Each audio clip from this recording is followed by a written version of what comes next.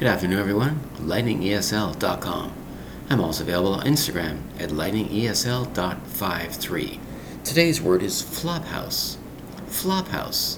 2 syllables for the word flophouse, spelled F-L-O-P-H-O-U-S-E. A flophouse is an old or falling apart type of dwelling. An old hotel, motel, house falling apart might be called a flophouse. Something's very cheap, looks like it's run down. Could be a rooming house for people, but it looks like it's really falling apart. The plumbing's no good, the wiring's no good, there's leaks in the basement, all kinds of bad things.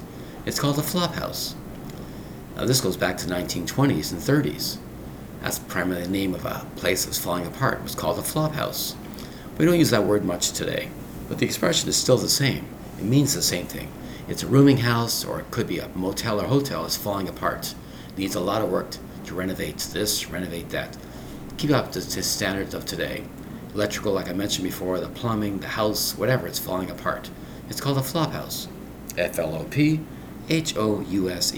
Flophouse. Thank you very much for your time. Bye-bye.